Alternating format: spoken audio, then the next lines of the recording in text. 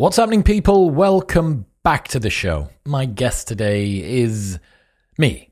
To celebrate 500 episodes on Modern Wisdom, I have broken down some of my favorite lessons, insights, and quotes from the last 4.5 years. It's insane to think that this is how long the project's been going on for. And thank you to everybody that listens. You are my absolute favorites. Everyone that tunes in every week, that shares the episodes, that helps the show grow. 500 episodes is completely wild. So thank you for supporting me and being a part of it. Today, expect to learn why having no role models can be an advantage, how discipline eats motivation for breakfast, why you should be training for the difficult, why success in pursuit of happiness can be self-defeating, why fame makes you weak, how an obsession with productivity is just immortality by another name, what I learned about negativity biases from Margaret Thatcher, the importance of letting go of successful habits for new ones, and much more. This Thursday, Jocko Willink, live, well not live, pre-recorded and going to be published, 2.5 hours with one of the scariest men I've ever met in my life, and it is a very, very cool episode. Fantastic to spend a bit of time with him and get to dig into a very different type of person to the one that I usually have on the show. So yes, make sure you're subscribed so that you don't miss that.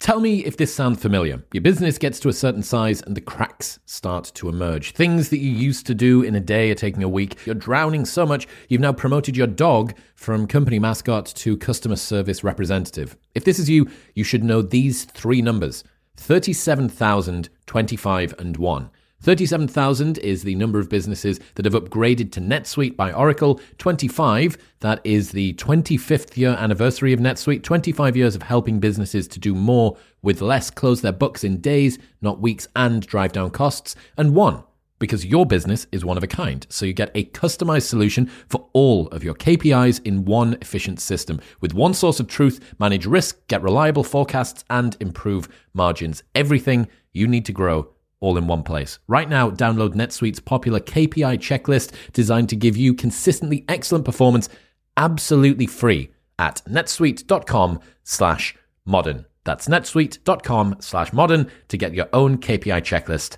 today.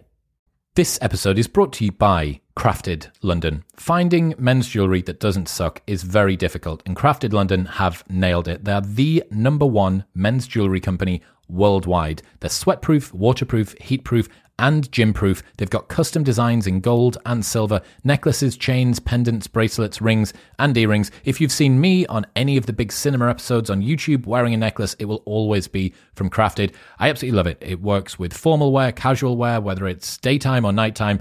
All of their pieces are super high quality. The designs are great, and I love them. It's all I wear.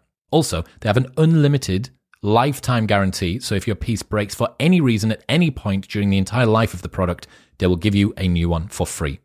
Get a 15% discount site-wide on everything by going to bit.ly/cdwisdom and using the code MW15 at checkout. That's bit.ly/C wisdom and MW15 at checkout. If you want more focus in your life, or if you find yourself dealing with an energy slump in the middle of the day where you just don't have the motivation to stay productive, fear not, because I do too, which is why I spent more than a year creating the world's first productivity energy drink, Newtonic. Honestly, I'm so proud of this. I was involved in the design stage from the very beginning, and we made sure to only include the most heavily researched and evidence-based ingredients in the world at efficacious doses to create the most potent fuel for your focus ever made. It uses a science-backed formula of nootropic ingredients, including cognizin for focus, Panax ginseng to reduce distractions, and L-theanine to remove any jitters and keep you feeling great. We've got thousands of 5-star reviews, and you can see exactly why by trying it for yourself right now with free next-day delivery on Amazon Prime in the UK and the USA. Simply head to newtonic.com/modernwisdom. That's NEUTONIC.com/modernwisdom. But now, please welcome the wise and very wonderful me.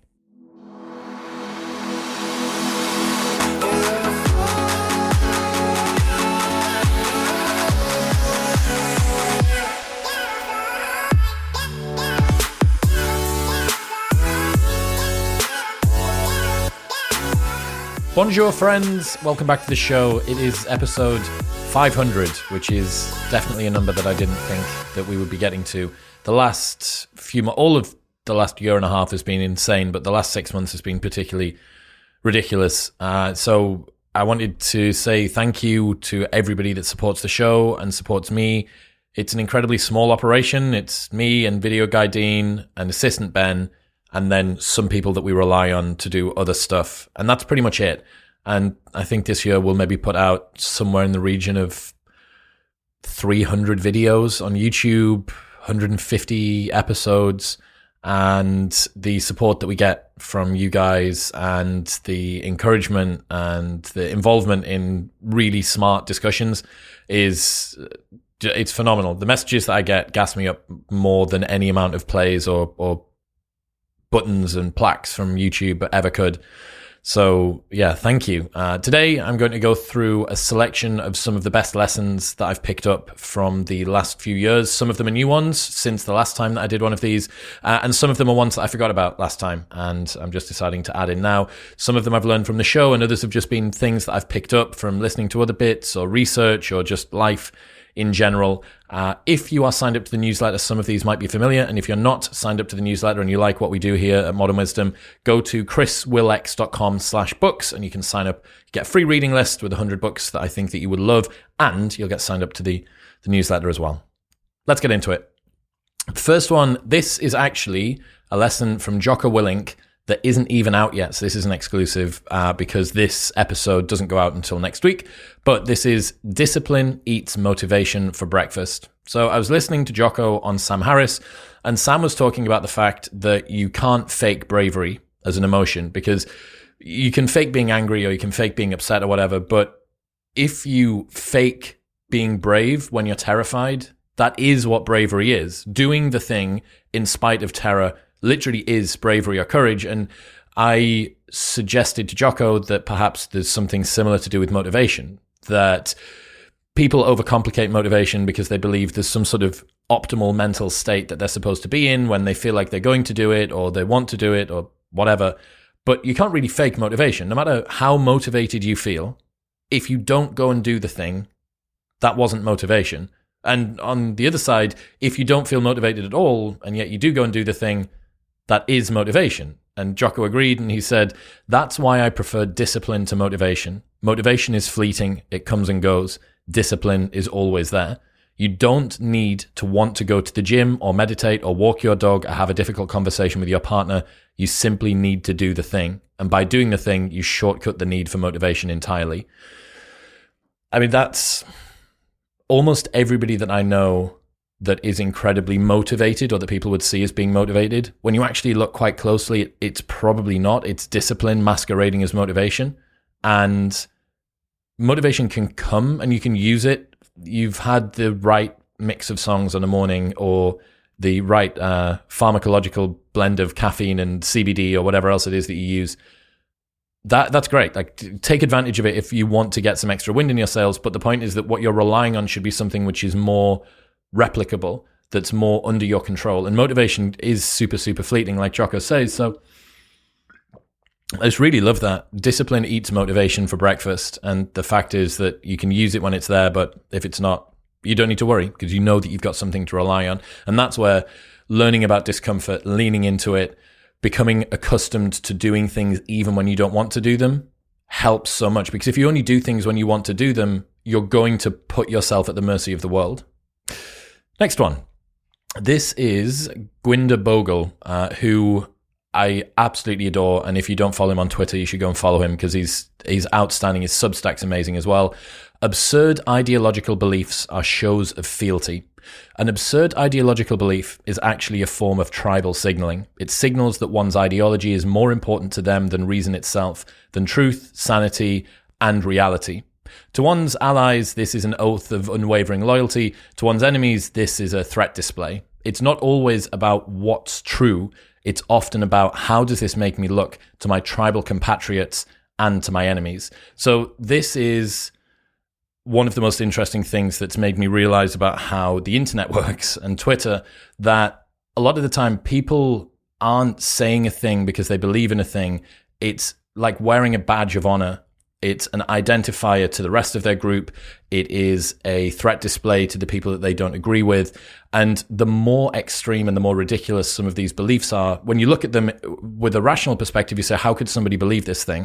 You go, well, you're presuming that the reason that they're saying that they believe it is because they actually believe it.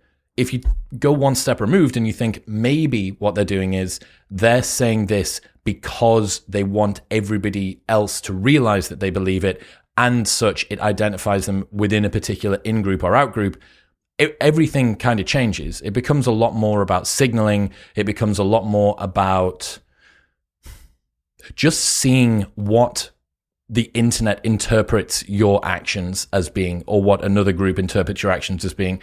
And it kind of explains why people can hold such ridiculous ideological beliefs, simply because it's tribal signaling. Next one. This is Zach Talander, my new roommate. You are training for the difficult. So this is Kyriakos Grizzly, who is, if you don't know, I think he might be Greek. He is a incredibly large man that lifts very heavy things and has become kind of a super meme, I guess, on the internet. And what Zach's talking about here is Kyriakos was once asked why he trains. And he trains incredibly heavy. It's a very unorthodox way of training. And he was asked why it is that he trains so hard. And he said that he was training for the difficult.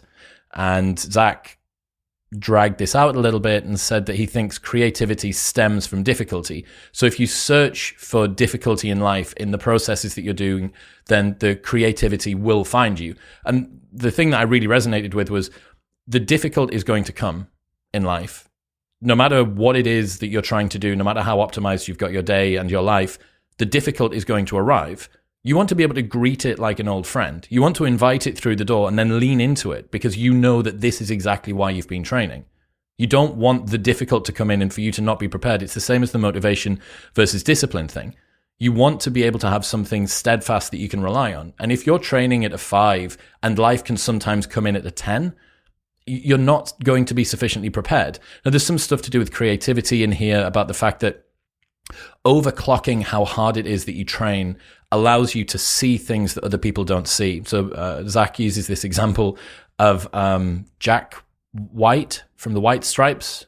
Might be getting this wrong, but this guy who is a keyboardist, singer, and guitarist, he often makes his sets more difficult than he needs to when he's on stage. So he doesn't have guitar picks on his mic stand. He actually has to run to the back of the stage to get them and pick them up. He doesn't have his different instruments nearby. He has to sprint around the stage. He has other restrictions that he places on himself when he's writing songs or when he's trying. I don't think he allows himself to get new guitar strings and stuff like that.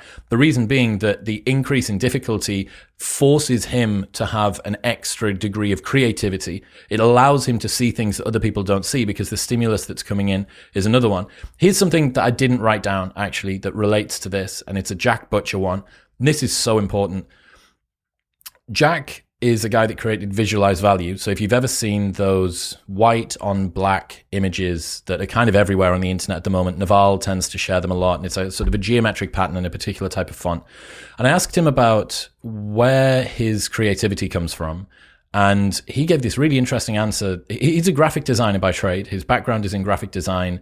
So you would think he'd be very seduced by fonts and colors and making things look pretty.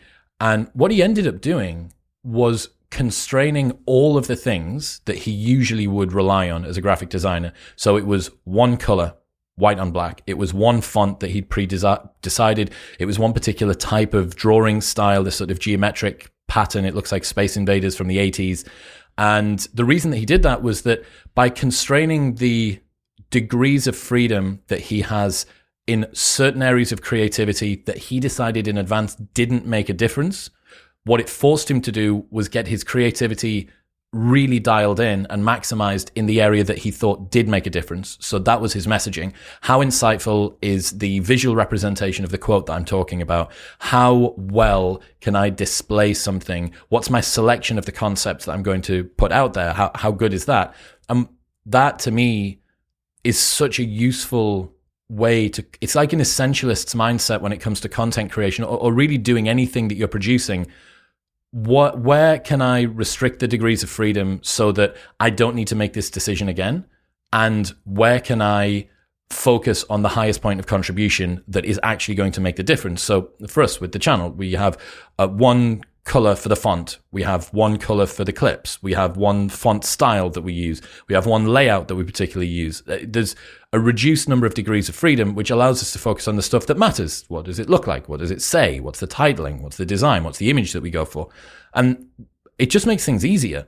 And also, obviously, downstream from this, you end up with kind of a signature style, which is pretty cool. You know, having branding that looks like something recognizable is pretty important. And that's super easy to do by restricting the degrees of freedom, and then allows you to have more bandwidth to be able to focus on the stuff which genuinely makes a difference. All right, next up, achieving happiness through success is self-defeating. So this is a Alex Hormozi tweet that he came up with originally, and then I repurposed it into something that I've been thinking about for ages. If you haven't checked out Alex's stuff, I highly recommend you go and follow him on Instagram. He's phenomenal. He's a super smart, insightful guy. There's also an episode that we did with him, which you can watch somewhere up here. So one of the most common tensions that I talk about and I see is this balance that people have between a desire for success and a desire to feel like we're enough. So success is strange because presumably we want success because we think that a more successful life will bring us more happiness and more meaning and more fulfillment. But the problem is that we sacrifice the thing that we want, which is happiness, for the thing which is supposed to get it, success. We sacrifice the thing we want, happiness, for the thing which is supposed to get it, which is success. So failure can make you miserable, but I don't know that success can make you happy. And high performers often have this dynamic where as a young child, their parents want them to do well, so they encourage their child to do well by praising them when they succeed and then criticizing them when they fail. And then what the child learns is that praise and admiration is contingent on succeeding. So as they grow into an adult, this lesson turns into, I am only worthy of love and acceptance and belonging if I succeed. And they're prepared to outwork and out-hustle and out-grind pretty much everybody else because they're driven not just toward a life that they want, but they're running away from a life that they fear. And success and progress, it dissolves, ameliorates those feelings of insufficiency that they have. So success and progress have been prioritized above everything else. And I don't deny that a lot of high performers probably do love the work that they do. And a lot of them will be driven by this well-balanced and simple desire to maximize their time on this planet. But if I was to place a bet, I think that the majority of high performers are driven by fears of insufficiency rather than a holistic desire to be better. And I think that people that are high achievers on average are more miserable than the average person. So what does it mean that the people we most admire are the ones with the least desirable internal states? If the pursuit of success is in an effort to make us happy, and in the pursuit of success we make ourselves miserable, why not just shortcut the entire process and be happy? I don't know if that's possible because external accolades, they genuinely actually count for a lot. We need to have some degree of external material success that makes us feel validated and respected and satiate our desire for status and stuff. But I don't think that external success will fill an internal void. So this is the insufficiency adaptation that I've bro-scienced. So if your drive comes from a fear of insufficiency and you continue to disprove those fears with success in the real world, and yet the feeling of insufficiency persists, what makes you think that the answer to this problem is more success? There's no clean answer here, obviously. The world is messy and we're hopelessly irrational, but you don't need to let go of all success goals. You do need to spend some time working out whether there's a shorter route to the life that you want by removing obstacles rather than just pressing harder on the accelerator. So, I mean, that quote, I can't remember what it was originally about. It might have been to do with money, I think. But we sacrifice the thing we want for the thing which is supposed to get it. Happiness for success. And I really, really like that. If you're hoping that your success is going to make you happy, and in the pursuit of your success, you make your life miserable, what are we doing here? You know? Next one. Where are we? Out-groups are more popular than in-groups. So this is from Scott Alexander. The oldest pattern in human history is, here's a problem, and here's a bunch of people who are different than us. let's blame it on them. So I think it was around about the 2012 US election.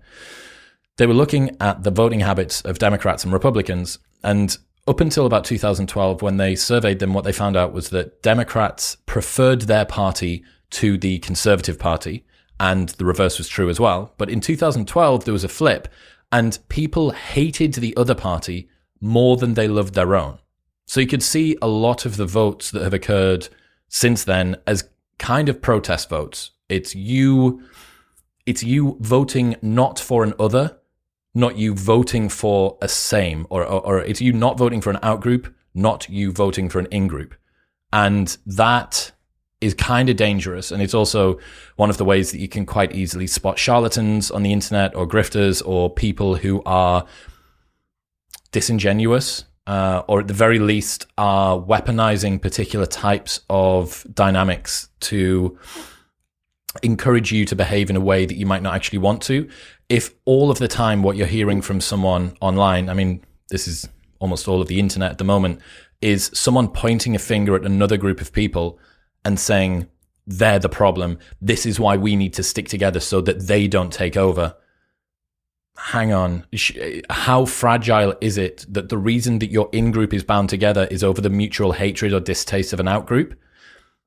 That doesn't work. That's not going to work very long. It's simply too fragile, right? It's going to fracture and break apart, because all it takes is one person within the in-group to identify another person who's on the edge of the in-group to now be the next out-group, and they're going to get shaved off. And then the next person's going to get shaved off. This is the purity spiral. It's kind of the ridiculousness, I guess, of the intersectional ideology that, I mean, we did this video not long ago about white gay privilege, that being gay, if you're white, is no longer enough to be a part of an oppressed class, that you actually need to have multiple intersecting grievances, right? But the same thing happens on the other side as well. Like, you can see this on the right, that people point at a group of like, these are the people that are coming to take over the whatever. And that should give everybody pause. Do I agree with this person, or do I have a sense of affinity with this creator, this rhetoric, this ideology, this group, this movement, whatever, because I genuinely care about them? Or is it because my fear, my innate tribal fear of the outgroup has been weaponized and I've been limbically hijacked so that I'm now focused on them? That's a very interesting dynamic, and that Scott Alexander thing is bang on the money. Next one. Productivity obsession is immortality by a different name. This is Oliver Burkeman, who wrote 4,000 Weeks, fantastic book.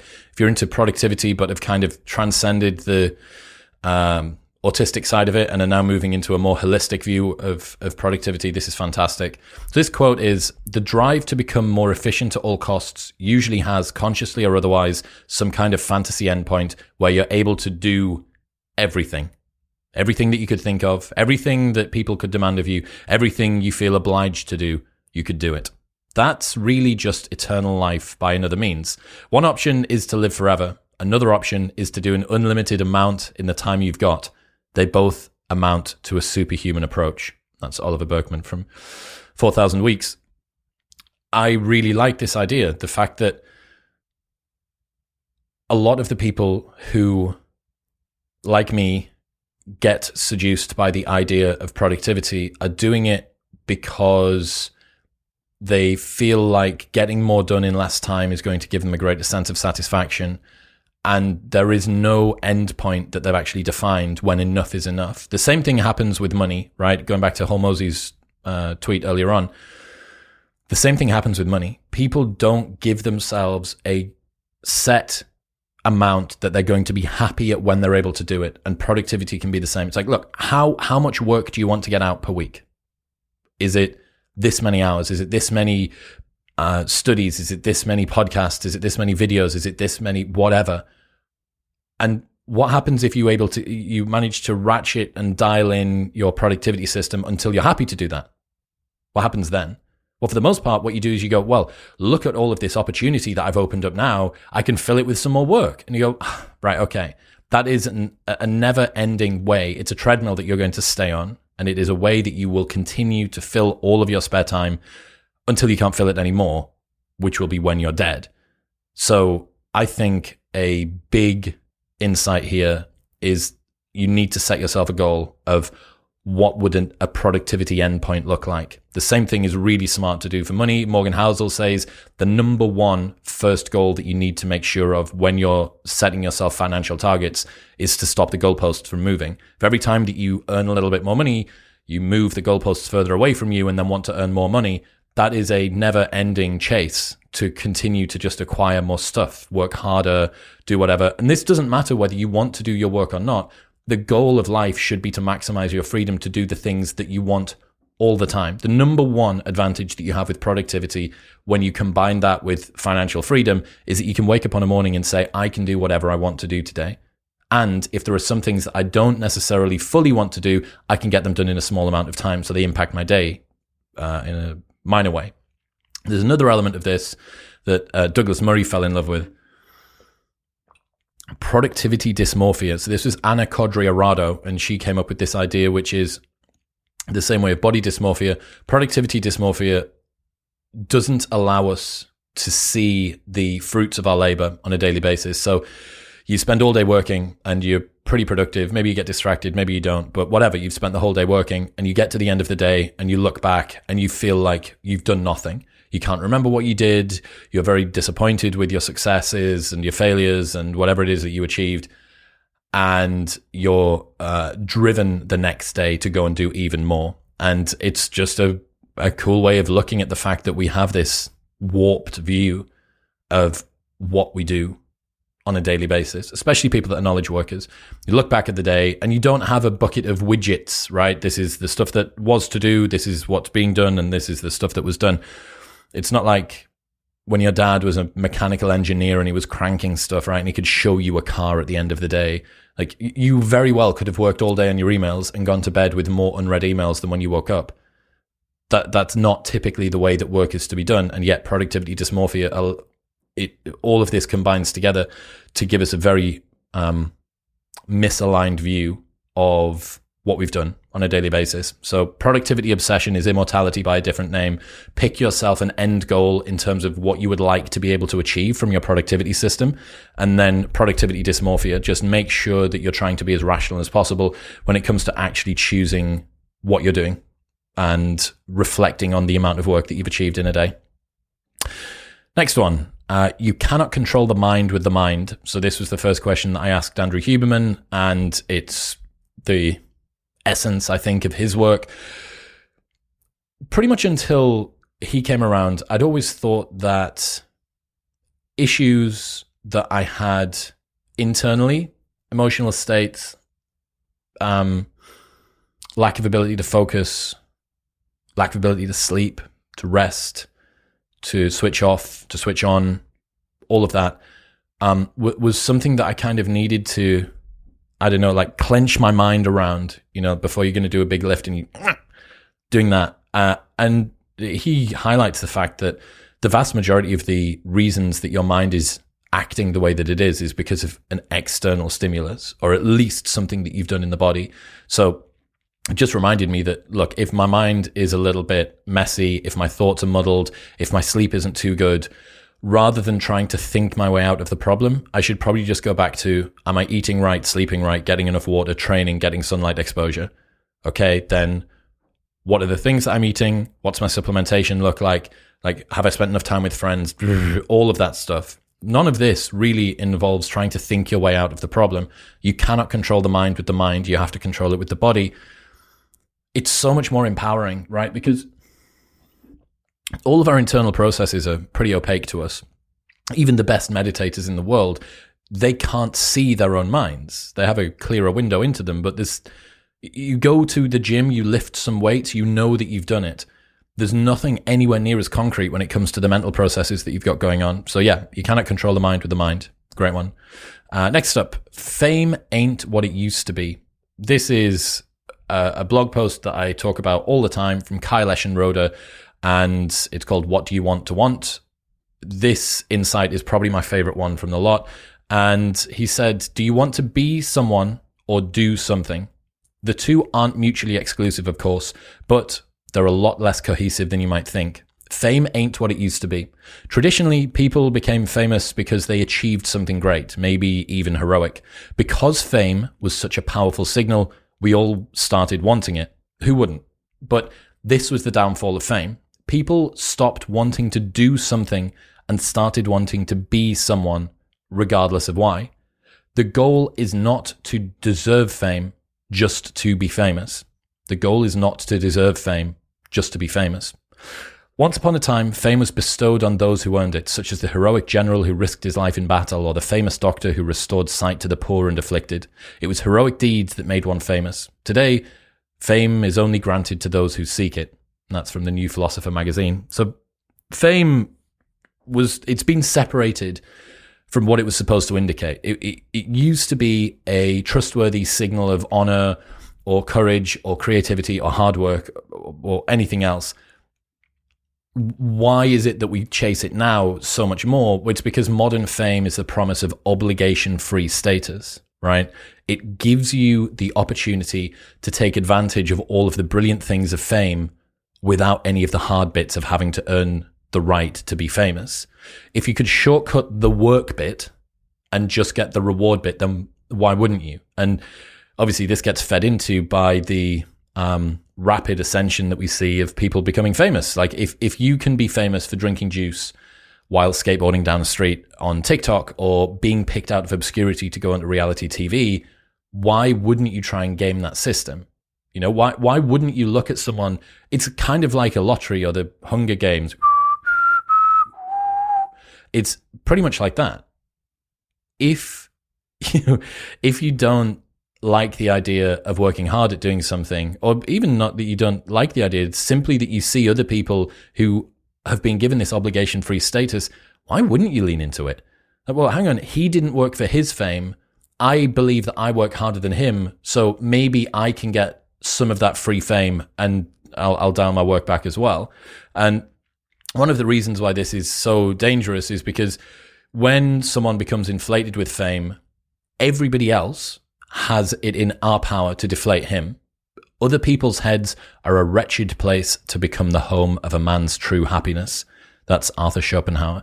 And basically, to become famous is to volunteer to be a scapegoat, because you're going to be treated like a king until you screw up or people get tired of you, and then you're sacrificed at the altar. You give the public someone to hate altogether. And when you put this kind of power into the hands of people around us, our entire sense of self becomes an abstraction, right? We have to check Twitter engagement in order to measure our self-worth instead of the action that we took.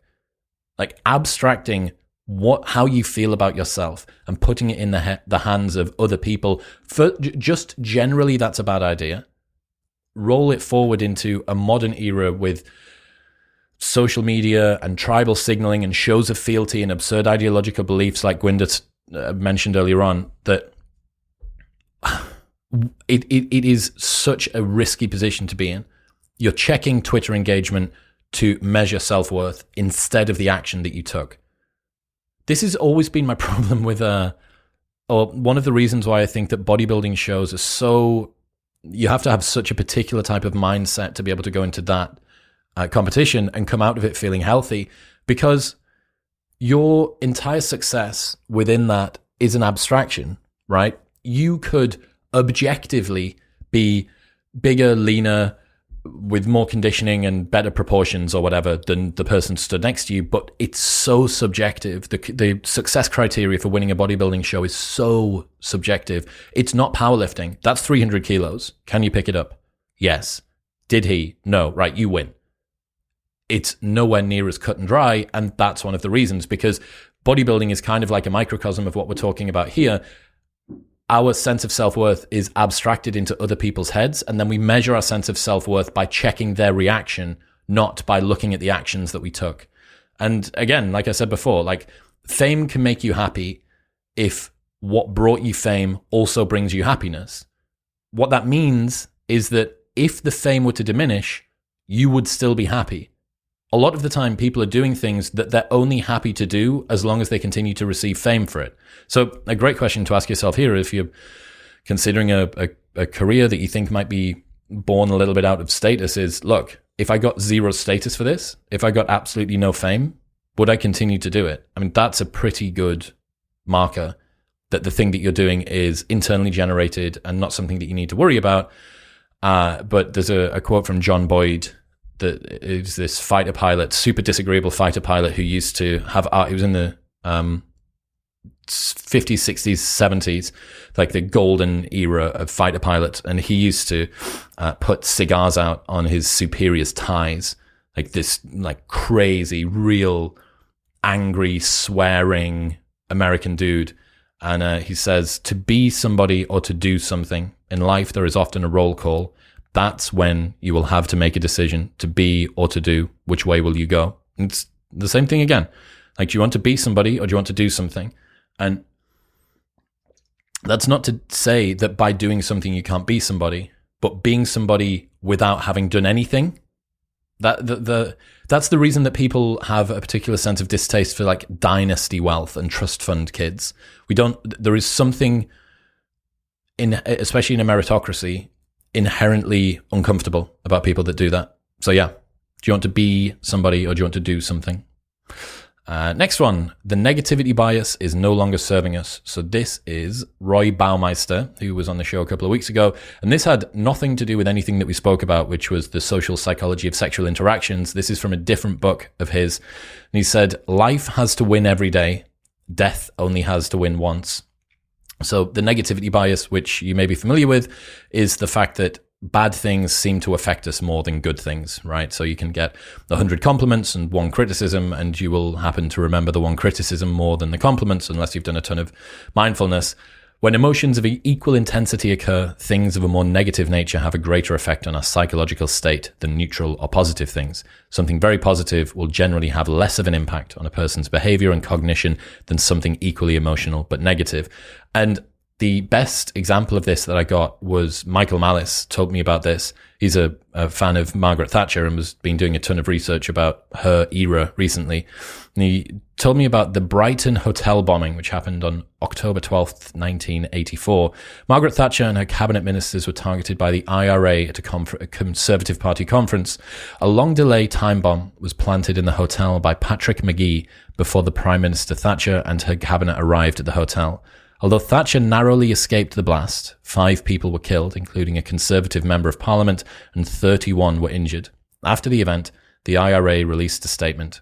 Mrs. Thatcher will now realise that Britain cannot occupy our country and torture our prisoners and shoot our people in their own streets and get away with it. Today, we were unlucky, but remember, we only have to be lucky once. You will have to be lucky always. Today, we were unlucky, but remember, we only have to be lucky once. You will have to be lucky always. And this is the fundamental asymmetry, right, of all anxiety. It's the reason that we fear change and new things, because, yeah, sure, the new thing might make life a bit better, which would be good, but it also might make us a lot more dead, which would be very bad. That quote, man, that we only have to get lucky once, you have to be lucky every day, is fantastic. And given the fact that we're finite creatures surrounded by infinite complexity, the fears and worries and concerns that we have, while painful and completely illogical, are there for a reason. But the problem is that the reason is a few million years old. Human existence has never been as safe as it is now. So whatever problem it is that you're facing, it's probably not going to be an issue, and that you're going to deal with that issue even if it happens. You're here. You're listening to this right now. What does that say? It suggests that all of the challenges and the neuroses and the problems and the overthinking and the sleepless nights and all that stuff kind of didn't make much of a difference, because whatever it is that you came up against, you dealt with it. Now you could say, well, maybe all of the overthinking and neuroses contributed to me getting through the thing, and without that, I wouldn't have been able to do it. Like, what are we talking about here? Like, the lions are not at the door when you need to have an awkward conversation with your boss tomorrow. The response that we have internally to a lot of the things that we deal with is completely disproportionate to the impact of the thing that we're concerned about. And that's what this story and sequence of things, the fact that life has to win every day, death only has to win once. Well, death's pretty hard to find now in the first world. Death is really, really difficult. We've nerfed society. The entire world is created in a desperate attempt for death to be as far away from us as possible. And yet we respond to stressful situations with that mortal fear. It's not needed, right? You've got here, whatever it is that you've gone through, it's been okay. Therefore, you should have at least a good amount of faith that whatever comes up against you in the future, you should also be okay with. Where are we next?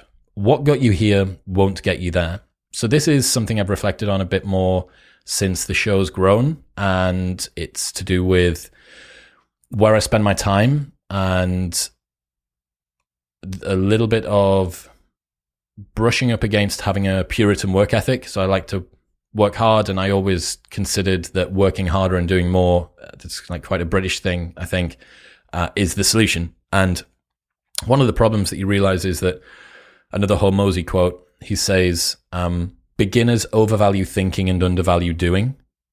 Advanced people do the opposite. Beginners overvalue thinking and undervalue doing. Advanced people do the opposite.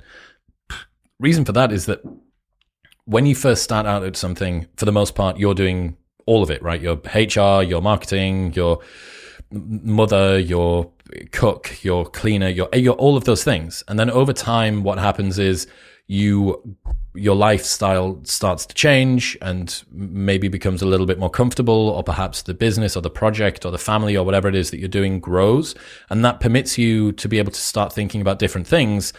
And yet, because you've ingrained this particular style of work where you're completely obsessive and overworking and all of that, you try to map a previously useful mode into this new position that you're in. But what you don't realize is that's causing you to bounce off the limiter, right? There's only so many hours in the day. If you decide that you're going to do absolutely everything by hand, you're not going to delegate control, you're not going to relinquish anything, you're not going to have faith in other people that they can get the job or the babysitting or the cooking or the cleaning or whatever done.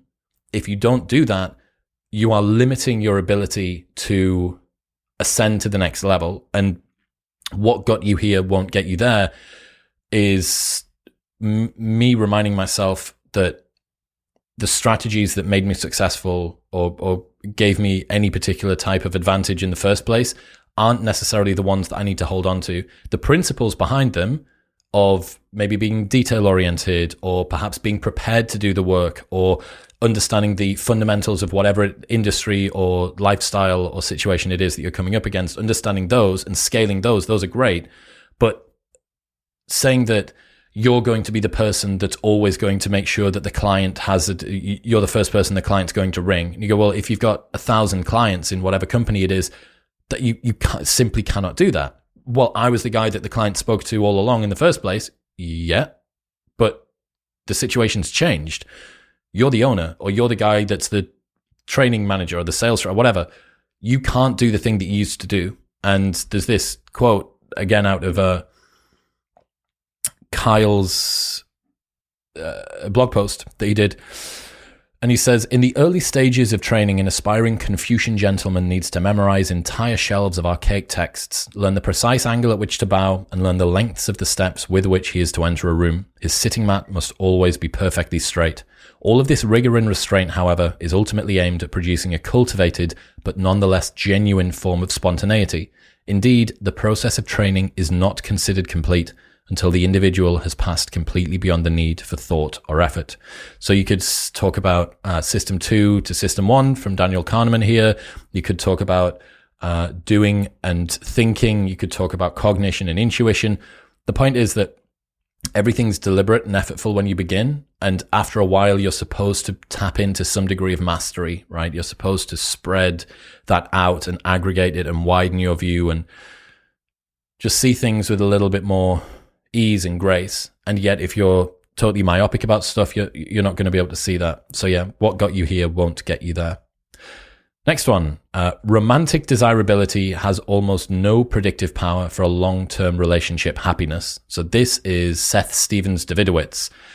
And his book, Don't Trust Your Gut, is fantastic. So he looked at the research work of a lady called Samantha Joel. She teamed up with 85 of the world's most renowned scientists, combining data from 43 studies, mining hundreds of variables collected from more than 10,000 couples, and utilizing state-of-the-art machine learning models in an effort to help people pick better romantic partners.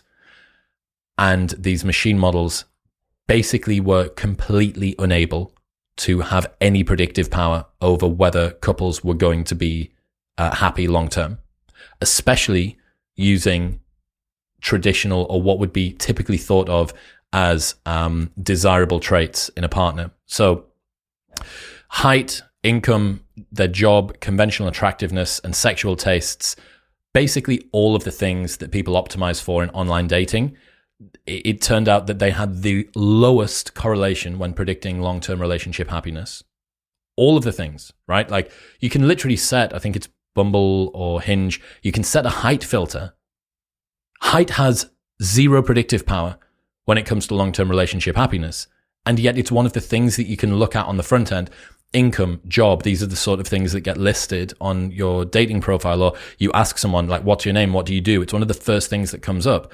Conventional attractiveness, again, it's something that's not only displayed on online dating, but also if you meet somebody in the real world. Sexual tastes, for the most part, that's going to be something that people will encounter before they get into a long-term relationship with someone. None of those have any predictive power. It's basically a rounding error. They're nothing. So you might say, well, what qualities did have the most predictive power? And these were psychological stability, growth mindset, satisfaction with life, conscientiousness, and a secure attachment style. So, I mean, no one is listing any of that on their dating profile, and yet it's the most important stuff when it comes to long-term relationship happiness. Now, there's a caveat here, which is that you need to... One of the pushbacks against this is, well, that's all well and good, but you need the first things, the height, the job, the income, the attractiveness, the sexual taste, compatibility, in order to get yourself through the door to then be able to take advantage, perhaps, of being conscientious and having a secure attachment style and blah, blah, blah. But what it highlights is that there's potentially a completely untapped market of partners that are not at first obvious as someone that you might go out with, especially people of different racial groups, people who have unconventional jobs, people who have varying degrees of income. They don't have predictive power long term, which means that for most people, they don't have predictive power long term, and yet most people are selecting them, which means that if you go for someone who doesn't have that, that is a completely untapped market, potentially full of people who are psychologically stable with a growth mindset and satisfaction with life and conscientious and stuff like that. So you can optimize for an untapped market of people who genuinely have qualities that will ensure long-term relationship happiness, or at least contribute to it, whilst not going for the things that are kind of all show and no grow.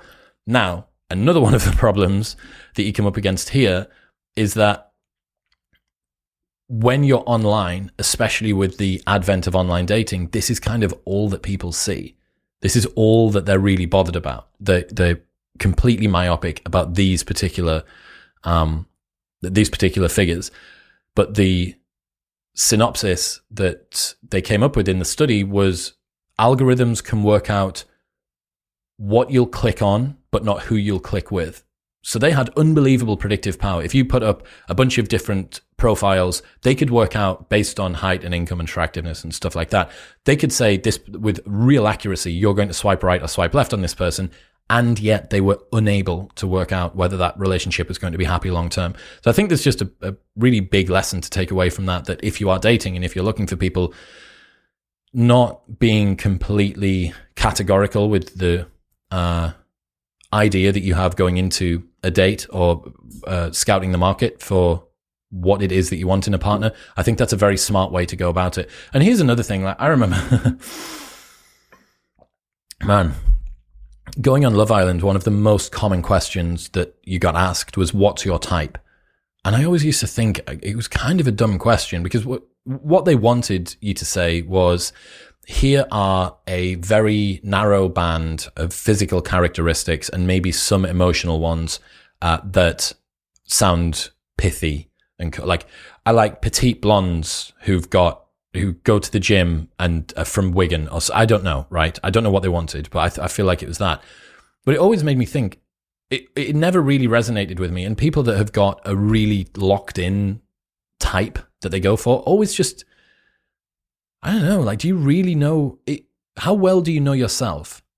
Do you know yourself well enough to know the person that you don't even know if they exist yet, but to give them some particular list of attributes that you think would vibe with you? Just how well do you know yourself? Okay, and now you're creating this imaginary person that can be compatible with yourself. I don't know. That's not to say that we can't have preferences, and also not to say that we can't learn from previous relationships. You know, if you're in a relationship with an incredibly disagreeable person, that is not good for you. Or if you're in a relationship with somebody that works all the time, or somebody that isn't into fitness, or whatever it might be. But what's your type, and having a really sort of serious type? And then, if nothing else, after all of this time, the state-of-the-art machine learning models looking at 10,000 couples backs up what I say, right?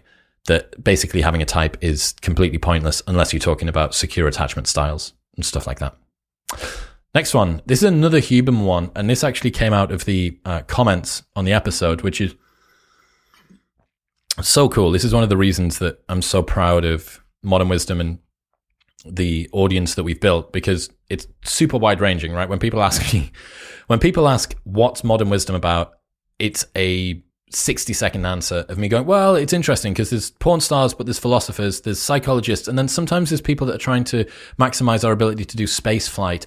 And then there's like this whole other area of health and fitness. And then I've got these two mates from the UK, and we kind of talk about how to make the best toasted sandwich. So yeah, kind of that. And what they wanted to hear was, oh, it's about football or something.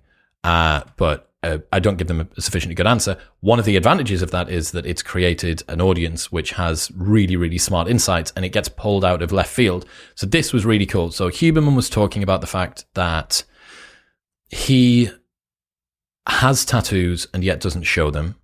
And one of the reasons for that is that you can't control the perceptions of other people. The quote was, "Be careful, you can't control the perceptions of other people."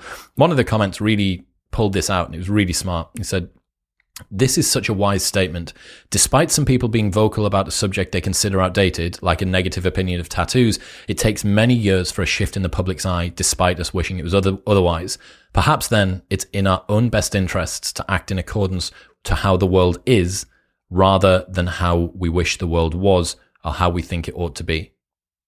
So good, right? So like, I wish that I'd said that on the podcast, but just great insight about the fact that you are unable to alter the way that your actions are going to be interpreted. Now, there's the Stoic fork thing here, which is, look, you just do the thing that you do, and you can control yourself up until the bounds of your body, and then after that, it's all out into the ether, right? And you're just relying on that to kick back to you. But another thing is that you go, well, how is the world at the moment, and how should I act given the way that it is?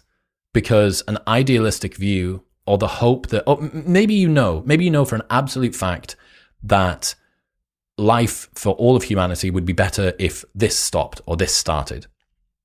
But it's not yet. And if you're doing something like getting tattoos that you can't cover up, or like making any serious life decision in the hopes that society is going to catch up to your view of how that should be interpreted, even if the way that it's, I don't think that tattoos should really matter that much. I don't think that it is that big of a deal if someone's got tattoos that shows. I think it seems like we're past that. And yet you can't deny the fact that there are certain areas of the world that are, like a newscaster, someone that's doing the 9 o'clock news with a neck tattoo is going to cause a lot of people to think, that's a bit strange, that's a little bit off, that doesn't look like a newscaster. Should that be the case? Maybe not. But you can't deny the fact that that's the way that the world is. So you need to act in accordance with the way that the world is, or at least get yourself close to it, right? This is one of the problems with people who are like super disagreeable, heterodox, cynical, Lone Rangery types, because I respect the fact that you care more about your approach to something or your desire to do something in a certain way than in the way that it's going to be perceived. And you can say, well, this isn't the way that it's supposed to be, and I'm going to continue to do it until things change. You're like, well, I get that, but the world is going to be able to stay ignorant or stupid a lot longer than you can stay resilient. And if nothing else, you're not cutting the costs, or you are bearing the burden all on yourself in the hopes of what? Changing the world around you? That's the way that campaigns happen. That's the way that stuff goes on. But when it comes to things that aren't existentially important, perhaps like the decision of the way that you present at work, maybe, I feel like acting in accordance with the way that the world is, not the way that you would have it be, is probably smart. Next one. When you get bored with the process, you negatively change your trajectory. That's Shane Parrish. So I've had this for ages. I was playing around with this quote and I couldn't really work out what it meant to me. And then I realized that if you start doing something which is supposed to be a love, right, which is a hobby or a pet project or whatever, and then you turn it into a labor, if you monetize it, if you commercialize it, if you make it into something, a lot of the time you can turn that love into a labor and kind of destroy the motivation for it, the desire to do it really overall. I don't know, someone that loves to knit on a weekend, right, or wants to, enjoys doing kung fu and decides to sell their knitting or open a kung fu studio. But before long, they're now spending most of their time doing emails back and forth with sales or dealing with membership requests for their kung fu studio. And they're practicing less kung fu now than they were when it was a hobby. That's not to say that you can't take something that you're passionate about or a recreation and turn it into a business that you're going to love. I just think that you need to protect the love bit at all costs. That's the important part. The important part is the fact that you love the thing that you do, and maybe having an unbelievably successful business is incompatible with the amount of degradation of love for that pursuit that you would have to put up with. The price that you would have to pay in terms of how much you would now start to hate the thing that you do would be so high that it doesn't make sense for you to get a business out of it, or it doesn't make sense for you to grow a business past a particular place. Like, let's say that your tolerance for doing kung fu, teaching kung fu in a little army of kung fu teachers that work at your studio, maybe that's enough, right? You could put up with that. But what if you wanted to open up one in the next town over, or 4 in the next cities over? Okay, there's going to become a point where it's now no longer about it being a recreation. It's actually about it being a business. Now, you might find out that you love business more than you ever loved doing kung fu or knitting. And if that's so, then fantastic. But my point being, protect the process that you go through. Protect the daily, the way that you show up to do the stuff that you love, and know that if you try and turn the thing that you love into a commercial opportunity, you're inevitably going to change the nature of your relationship with it. It's going to start to feel, it's definitely not going to feel less like work when you make it into work, right? You turn knitting into a job, it's not going to feel less like a job. The very best you can hope for is that you somehow manage to fluke it out and the business runs totally smoothly, or you've got an auntie that's an ops director or something and she can step in and do it all for you. Brilliant. But for the most part, just protect the things that you love. Next up, the reverse role model. So this was something that I reflected on after having done some therapy with a timeline therapist, a guy called Vinny Shawman. And we were talking about my past and the place that I'd grown up, which didn't have a whole lot of people that were kind of similar to my mindset. And it meant that I didn't have a massive amount of admirable, inspirational figures when I was growing up. There was people that had fantastic elements here and there. And, you know, I could pick parts of things that I wanted. But there was a lot of people that were really like the person I didn't want to be rather than like the person that I did. And there was a chip on my shoulder for a while because I felt like it was unfair that I hadn't had the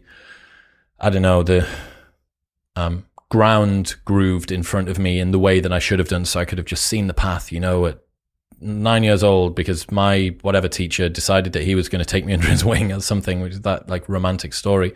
But I realized that a lot of the time, what we're looking to do in life, or you can achieve a lot of success in life by avoiding stupidity rather than trying to be smart. Like almost all of your successes in life will come from avoiding being stupid rather than trying to be super, super smart. You can get a huge way through existence simply by avoiding ruin. And what you can do is use the people that you don't look up to as warning flags in the ground to direct you away from areas that you don't want to be. Let's say that it is more important to avoid destruction than it is to chase success, right? If that's the case, the fact that you have a ton of people around you that are pointing in the direction of destruction is fantastic, because that's warning flag, warning flag, warning flag. Okay, I'll weave my way through this. I'm not going to have my relationship like this person. I'm not going to pick up a gambling addiction like this person. I'm not going to deal with my finances like that. I'm not going to have a lack of control of my emotions like that person, or lack of ability to express myself, or whatever it might be. All of that, right? These are all individual markers in the ground that highlight to you things that you don't want to have happen in your life. That's pretty useful. Is that more useful than a positive role model?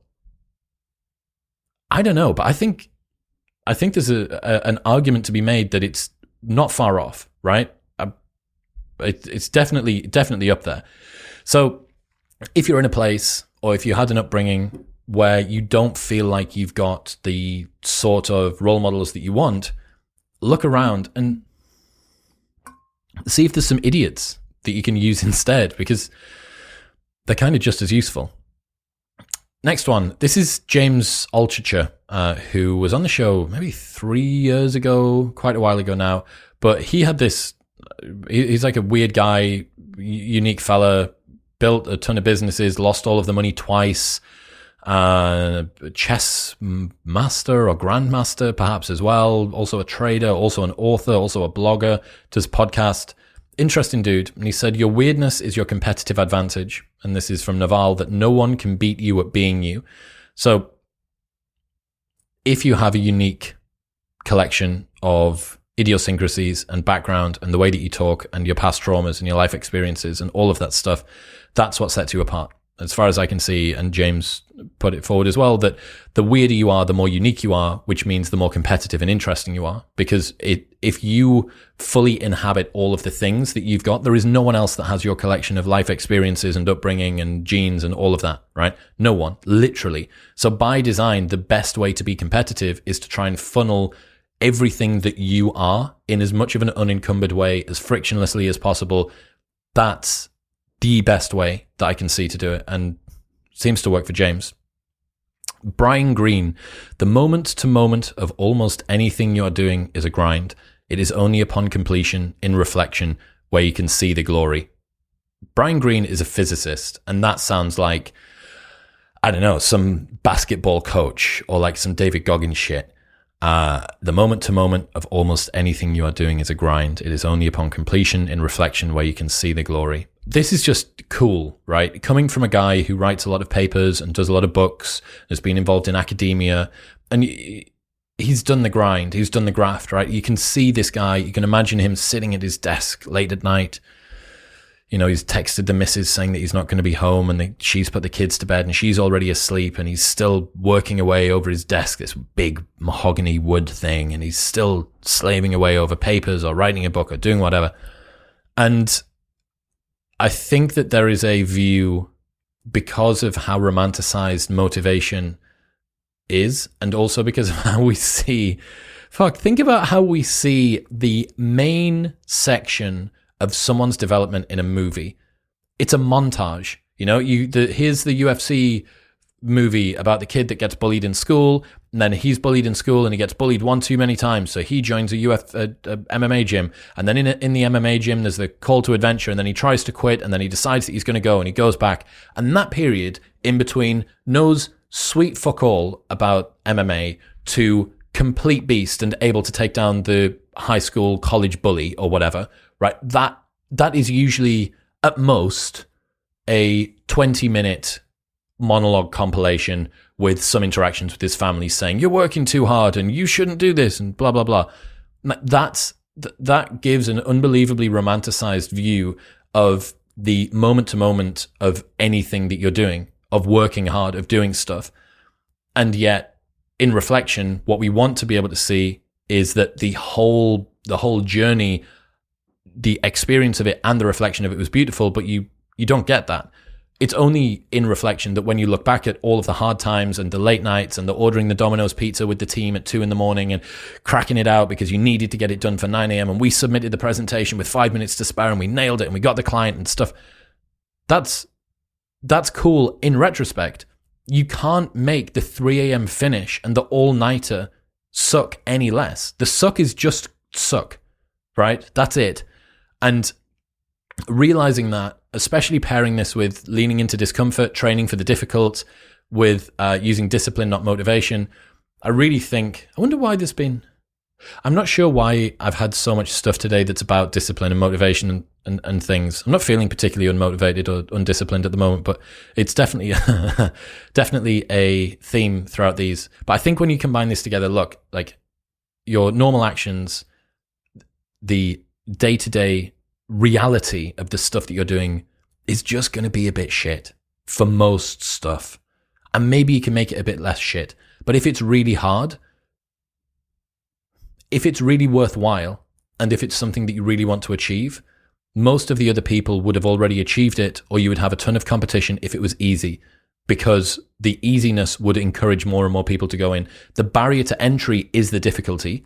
The fact that it's not a movie means that there isn't a montage that's going to get this done in 20 minutes time. It's going to take a long, consistent, effortful journey for you to get from where you are to where you want to be.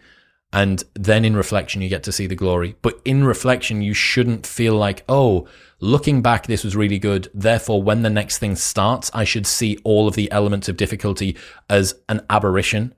This is something that shouldn't be. It's like, no, this is what it is. This is how it is. In reflection, it's going to be good, but at the moment, it's going to suck. Next one. Accept that all of your heroes are full of shit. Your heroes aren't gods. They're just regular people who probably got good at one thing by neglecting literally everything else. So this was Jason Pargin, who wrote an awesome blog post. Malice disagrees with me vehemently on this. He's adamant that heroes are, or a lot of the super successful people are able to do multiple things. I disagree a little bit more. I think that you can get yourself to maybe 90 or 95, the 90th or 95th percentile of a particular pursuit whilst doing other stuff. But as you start to ascend toward the real top of anything, which is typically where heroes are, it's just, you're going to be outcompeted by somebody that decides to not try and do knitting whilst running a Kung Fu studio, right? The best Kung Fu studio guy is going to live and breathe Kung Fu studio stuff. The best knitting person is going to live and breathe knitting stuff. So when you try to start combining other stuff, you realize, I feel like it is more likely to be a disadvantage, unless it's somehow synergistic and it's able to help you along the way, but I don't think that it does. And the point here is that all of the people that we admire have made huge sacrifices. They've got rid of pretty much everything else in order to get to the place that they're at now. And then you look up at them as this unbelievably worthy of admiration human, who they very well might be. But it's that Tiger Woods story thing again about the price that you have to pay to be the person that you admire is a price that you probably wouldn't want to put your hand in the pocket for. It's so monotonous and boring and simple that it just doesn't display itself. It's not the reality of the reality of what you see your heroes doing or what you imagine them doing and what they're genuinely doing is worlds apart. Your heroes aren't gods. They're just regular people who probably got good at one thing by neglecting literally everything else. Family, diet, rest, social life, health, perhaps. You know, some of the best business guys on the planet. I don't want their blood pressure. Okay, so is the price of the blood pressure worth the price of the successful company? Well, that's what you need to do. But it's a reminder, accept that all of your heroes are full of shit. Like, they're just normal people. that committed themselves unbelievably hard to one or a couple of things that somehow synergistically work. Should I do one more? Let's do one more. We'll do one more. The Expectation Effect. So this is one of the best books that I've read this year from David Robson. And in it, he just explains about how the actions that we have impact our daily existence way more than we think. And the thoughts that we have can impact the way that our bodies operate. There's this example that he uses about gluten, where people got brought into a lab and people who hadn't eaten gluten because they expected that they had done, they'd been told that the meal contained gluten, but it didn't. They started breaking out in hives and having diarrhea and having inflammation and headaches and all this sort of stuff.